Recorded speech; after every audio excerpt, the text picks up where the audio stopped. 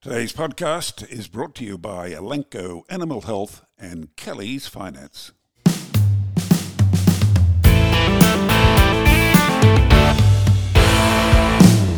Hello, I'm Kerry Lonergan. Welcome to the Weekly Grill. Today, something genuinely different. What does a meat company do after they've spent a lot of money on research and did everything that research recommended? Went headlong into marketing, supplying, again as the research recommended, only to have reality bite. And bite so hard, they made a decision to reverse almost all or much of what the initial research had said they should do. James Madden, Managing Director of Flinders Meat Company, welcome, you're on the grill. Thank you, Kerry. Thanks for having me. Now, was that opening remark fair comment that you listened, believed, followed, and, to put it mildly, were extremely disappointed in the longer term? Well, I don't know about extremely disappointed. I think that as a business, I thought that being consumer-led was a good place to start and listening to what consumers want. And in the meat industry, there's a lot of consumer research out there that you can access from MLA and other sources. And, going back 4 or 5 years ago, we went through a process of rebranding our business. And part of that rebrand was trying to, strategically decide what direction we should go in. And I thought, well, we need to be very consumer-led here and listen to what consumers are doing and what the trends are. And that was about the time that MLA had come out with their carbon neutral 2030 target. And so I was inspired by a lot of consumer research, which said to me that consumers were very interested in sustainability, very interested in carbon neutrality. And effectively, they said, consumers were reporting in research that they were prepared to pay a premium for products and brands that listen to their preferences on these sustainability issues. The core of what you promised as the part of this change, the core of what you promised was the world's first carbon neutral meat company. Do you think that would lead to increased beef sales? Oh, without a doubt, mate. I'm part idealist, part capitalist. So I was more than happy to go along with a carbon neutral program that I believed in, but I was certainly doing it because I thought it would give us a marketing edge and that consumers were saying that they would respond positively to it. At least that's what the research led me to believe. But, 4 years down the track, what I've probably discovered is that what a consumer says on a survey is not necessarily what a consumer does when they're in a shop or out in the real world. And they probably know what the right answer is on a survey when they're asked if they would choose a sustainable product over a less sustainable one. But when real life comes to it, and you're in the supermarket and you've only got 10 minutes and you need to get home and cook the kids dinner and do a million other things, there's a heap of other purchasing drivers across all categories, not just meat, that I think now, I've realised come before sustainability. Things like price, quality, freshness, appearance, convenience. Those things are being calculated in the consumer's mind before the sustainability type questions. And I think that the surveys and the research that we looked at when we decided to, really try to make sustainability our point of difference as a business overstated the interest that consumers have in it. And I think consumers overstated it themselves. So, James, let's hear the Flinders story. You started on Flinders Island. For those unfamiliar, that's about due north from the northeast corner of the Tasmanian mainland, population about 900, I suspect, isn't it, James? Your family business was there, including a butcher shop. Did you have a butcher shop on the island? It is. So I finished high school, never went to uni, but my old man was a farmer from way back, and he had found his way into the meat industry one way or another. And when I was about 20, he decided he was going to go start his own business. And he had this crazy idea to go and buy this tiny little abattoir on Flinders Island with all of his life savings that he'd saved up and move his life from suburban Melbourne to middle of the ocean, Flinders Island. And he recruited me into his get-rich-quick scheme, which, after about 5 minutes, we realised wasn't a get-rich-quick scheme. It was a lot harder than either of us had ever imagined. But it basically involved an abattoir on Flinders, a little butcher shop, and a farm that we leased as well. And we ran those facilities for about 8 years. We ended up opening our own direct distribution business in Melbourne, selling the meat that we processed through that abattoir direct to restaurants and butchers. And in 2017, we finally decided that we were going to hang up our hats on running abattoirs and butcher shops, because it's not an easy life. And I think Dad had sort of got to the point where he was getting a little bit over it. And we also realised that from our perspective, having walked that entire supply chain right the way from farm to abattoir to butcher to distribution direct to retailers and restaurants, that it was a lot easier for us to make money by simply buying a meat product from a processor and then value adding it and selling it to a restaurant or a retailer. So we decided to focus on that part of our business. So you changed from the Flinders Island Meat Company to the Flinders Meat Company, and that's about when you were taking on this extensive research, ostensibly about what consumers want and what they need in terms of beef. That's right. So, 2018, we sold the abattoir on Flinders and we no longer had any assets there, so we needed to rebrand the company from Flinders Island Meat, which wasn't really appropriate anymore, and we rebranded to Flinders Co. And part of that rebrand was, deciding what our strategy was going to be, what our point of difference was going to be, and what niche we wanted to fill in the market. And so, there was a lot of talk at that time, and there still is, around purpose-driven companies and having a strong company purpose. And I thought, well, that sounds pretty good. I think we need one of those. I don't really know what my purpose is in life, but I reckon we can probably come up with something for the business. And so we came up with a purpose statement, which was to cultivate a better food world. And the idea is that everything that we do as a company should be viewed through that lens and should align with it. And that ended up being the world's first carbon neutral beef company. Is that where you had? That's right. So we knew that we had to do something that would align with that statement. And the first thing that we did, I could see that the industry was moving towards carbon neutrality, and I thought, well, no one else has done it. Why don't we try and be first and sort of put our flag in the sand? So we engaged a carbon consulting company who, by using life cycle assessments, calculated the carbon footprint of not only our business in Melbourne with our vans and our warehouse and whatever, but also the carbon footprint of every kilo of meat that we sold as a business, whether that be grass-fed beef from Victoria or chicken from Tasmania. James, I'm just wondering, so you had all this in motion. What did that mean? So did you have to buy offsets to balance your carbon footprint, the offsets of your own business and the offsets of your suppliers as well? Correct. That's right. So we had some support from some of our suppliers who helped us with some of the cost of the offsets. But basically that was the best solution that we could come up with to kind of get to a carbon neutrality claim. We couldn't eliminate the emissions from every farm that's supplied into our supply chain, so we invested in offsets which theoretically would reduce or remove those emissions from the atmosphere. So very fledgling industry, I would suggest at the time. James, was that expensive? How much were you spending buying carbon credits, and were they a forever purchase or just for a certain number of years?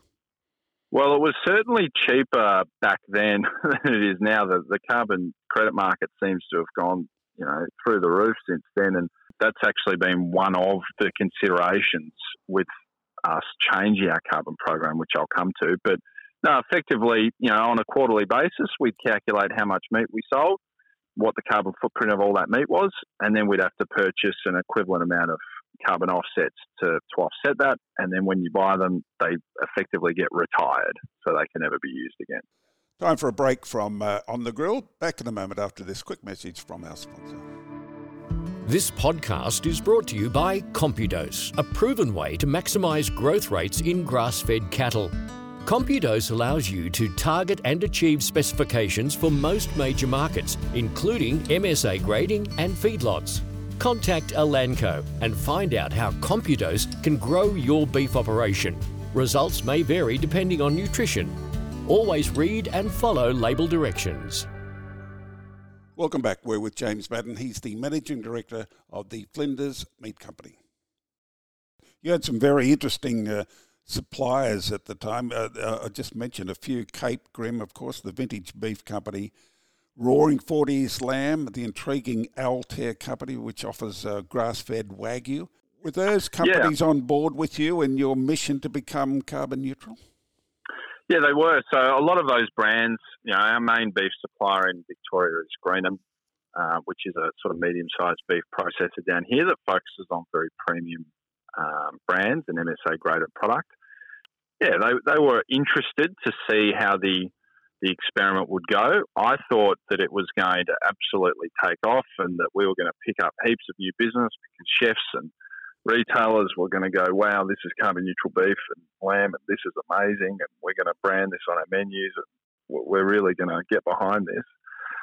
But the reality was that, mate, after sort of 4 years of pushing it, and perhaps we could have marketed it better, but what I found was that most of our customers weren't really very interested in it and certainly didn't appear to be prepared to pay a premium for it. James, all along, though, you had this high-minded mission for carbon neutrality, and it was based in the bigger sense of doing your best in your own personal way to save the planet.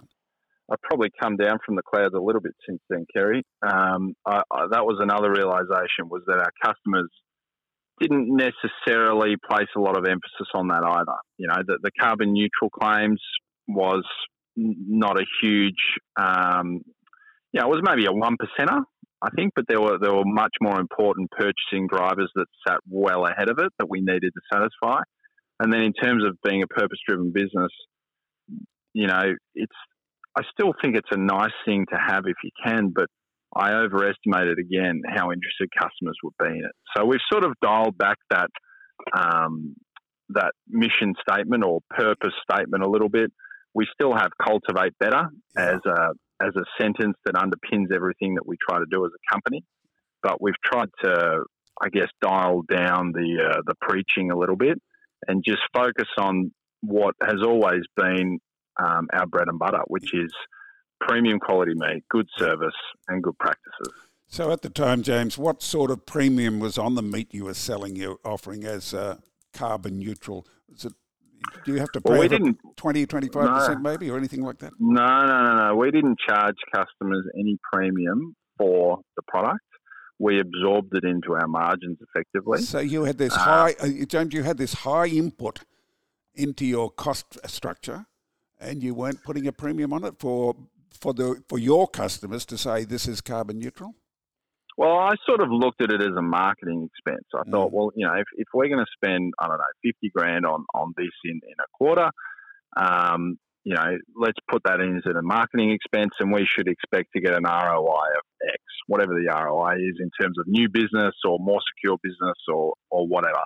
And that was the bit that ended up falling down. We couldn't really justify the ROI, and that's why.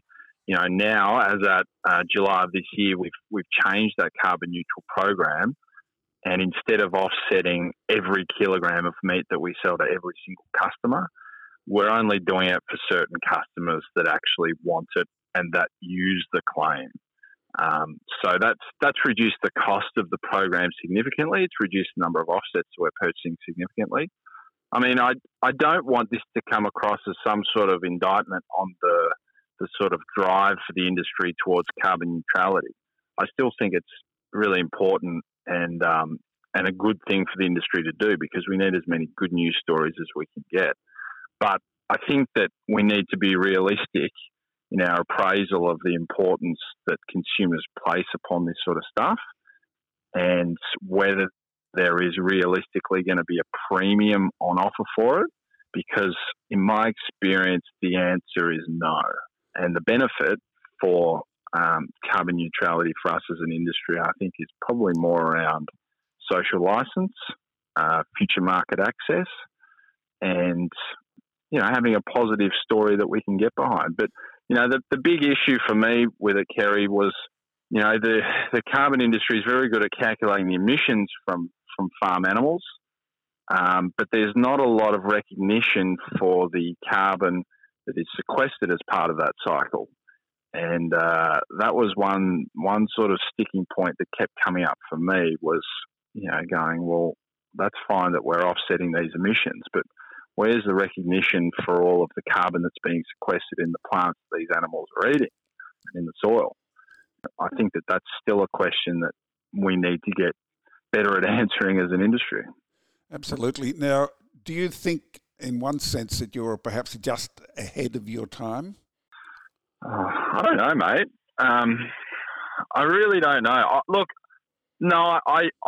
I really do truly believe that consumers are more interested in things that are very real and visceral to them, things they can touch, feel, see, and taste. When you introduce a concept like carbon neutrality, it's very hard for a consumer, I think, to get excited about, a little logo on a pack that talks about carbon neutrality, because the concept's very distant. It's very hard to grasp. For a lot of consumers, it's perhaps a little bit confusing. So I think that carbon neutrality and a lot of these sustainability claims will probably forever be in that space of being a tertiary purchasing driver for a consumer. And I think we just need to be honest with ourselves about that and just remember that the most important ones that we need to satisfy are those primary decision drivers for consumers, which for meat, I think are quality, price, freshness, and convenience. And taste, of course. Absolutely, that's number one. If you don't tick that box, it doesn't matter if you're carbon neutral or organic or biodynamic or whatever you are, because you've failed at the first tick box. Yeah, so what's ahead now for the Flinders Meat Company, James? I gather carbon neutral products are not completely off the menu, but will any customer can get them if they want them? They can. And so we have a number of customers in Victoria that use the claim on their menus and in their venues that we offset. We also do export some products. So our Roaring 40s lamb, which is packed out of MC Herd, an abattoir in Geelong. We've just picked up a new customer in Korea who specifically chose our brand because of our ability to deliver them a carbon neutral product. So that'll be going into a retailer in Korea and be labelled as carbon neutral. To be honest, Singapore has been a great market for us export-wise because they're very interested in carbon neutrality, probably much more than the domestic market we found. So in some markets, there's a real interest and probably a more advanced drive towards, sustainability and carbon neutral products. That's probably a bit ahead of where we are domestically. But for the future for us, mate, I mean, we'll continue to grow that lamb brand export. We continue to supply into premium food service throughout Australia, and we've actually probably not long after this podcast goes live, we've got a new range being launched into Coles nationally, which is a kids range of meat products. So I've got two young daughters and sort of decided that I wanted to come up with something for them, and we've put out a Paw Patrol branded kids range of sausages and burgers into Coles. So that's been a fun project for this year for us. Wow! Now you've raised my interest in another area. What does this meat look like? A smaller portions or a different taste or what? Yeah, no, it is, mate. So it's a smaller sausage, so chipolata size, and we have small meatballs. But the other thing that we've done with that product is we've hidden vegetables inside it. So we've put 30% veg content into the sausages and the meatballs, and we've tried to do it in such a way that the kids can't tell, because that's always been a big battle in my household. And so far, it's passed the test. I thought we should also get a kids brand on board that they trust. So that they don't get too suspicious of this, new product that they haven't tried before. If it's got a sort of mascot on there or a character that they know and trust, they'll be more likely to give it a go. I don't think you could. I don't think you could hide broccoli anywhere, mate. I don't think I'm all. No, we didn't try broccoli, and I don't think it would have worked. It's too green. But in the beef products, carrot works really well. And in the chicken products, we actually use cauliflower and cheese. So it's a bit of an art form and a bit of a science, but we sort of saw that as an opportunity on the shelf for, parents who are buying for their kids, and trying to give them an option for a product which is actually being nutritionally designed for kids. We're talking with James Madden, Managing Director of Flinders Meat Company, back in a moment. Established since 1988, Kelly's Finance Group have the finance solutions when it comes to agribusiness lending, from property loans and livestock funding to machinery and vehicle finance. They are the experts in arranging finance on behalf of their clients that not only ensures market-leading interest rates, but more importantly, financing that is suited to your agricultural operations, not your lender's bottom line or their preferred security position. With access to an array of specialist and traditional finance providers, there's no job too big or too small for the Kelly's Finance Group team. Contact Kelly's Finance Group today for an independent and confidential discussion on how we can add value to your business moving forward. Welcome back. We're with James Madden. He's the Managing Director of the Flinders Meat Company. Let's just finish off on these the carbon credits bit, James. The carbon credits issue, of course, is looming large over Australian farming and grazing. What have you learnt from your experience? Look, I think as a concept, carbon credits check out, because there are emissions from companies, from individuals, from certain activities which are just unavoidable. And I think being able to have a market where, those activities can help fund projects on the land and on farms, which is going to help sequester more carbon from an atmospheric perspective, is a net benefit, because it's a way to sort of economically encourage people to try and get more carbon out of the atmosphere or reduce the amount that's in there. I think the challenge is probably around making sure that we tell the story. I suppose the carbon industry, making sure that they tell the story of how these credits work and why they're valid, and making sure that there's a minimum of supplies and projects which don't pass the pub test. So I think that it checks out as a model. We've just got to I think the industry's got to make sure that the projects that are involved, we explain how it works in as simple terms as we can to consumers. Has that somewhat dimmed your confidence in surveys relating to what might be loosely called environmental or feel-good issues? Well, I think anything a consumer says has to be taken with a grain of salt. And just because they say it on a survey doesn't mean that that's what they actually think or that's what they will actually do. And you only really need to think about how you might answer a survey to understand that. I think there needs to be, for any business out there that's or individuals or farmers that are interested in these issues and what sort of consumer trends are, I think looking at what consumers say on surveys is one thing, and that's what I did. But perhaps what I didn't do was look hard enough at what consumers are actually doing and what the actual numbers look like and what the behaviour currently is. And I think that gives a bit better picture of what we're likely to see in the future. And stick to those fundamentals: taste, price and availability, and a couple of others as well. They're the simple things, and as sexy and interesting as sustainability and carbon neutrality is, I think as a meat industry, keeping a very strong focus on quality, tenderness, flavour, shelf life, appearance, the MSA standards, continually improving those. I think that's more important than the carbon neutral project.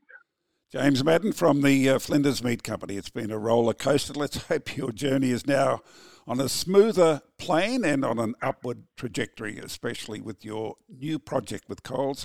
Thank you for sharing your story on the grill with Beef Central. Thank you, Kerry. Thanks for having me, mate. And thank you for joining me today. Until next time, I'm Kerry Lonergan, and this is The Weekly Grill, brought to you by Elanco Animal Health and the Kelly's Finance Group.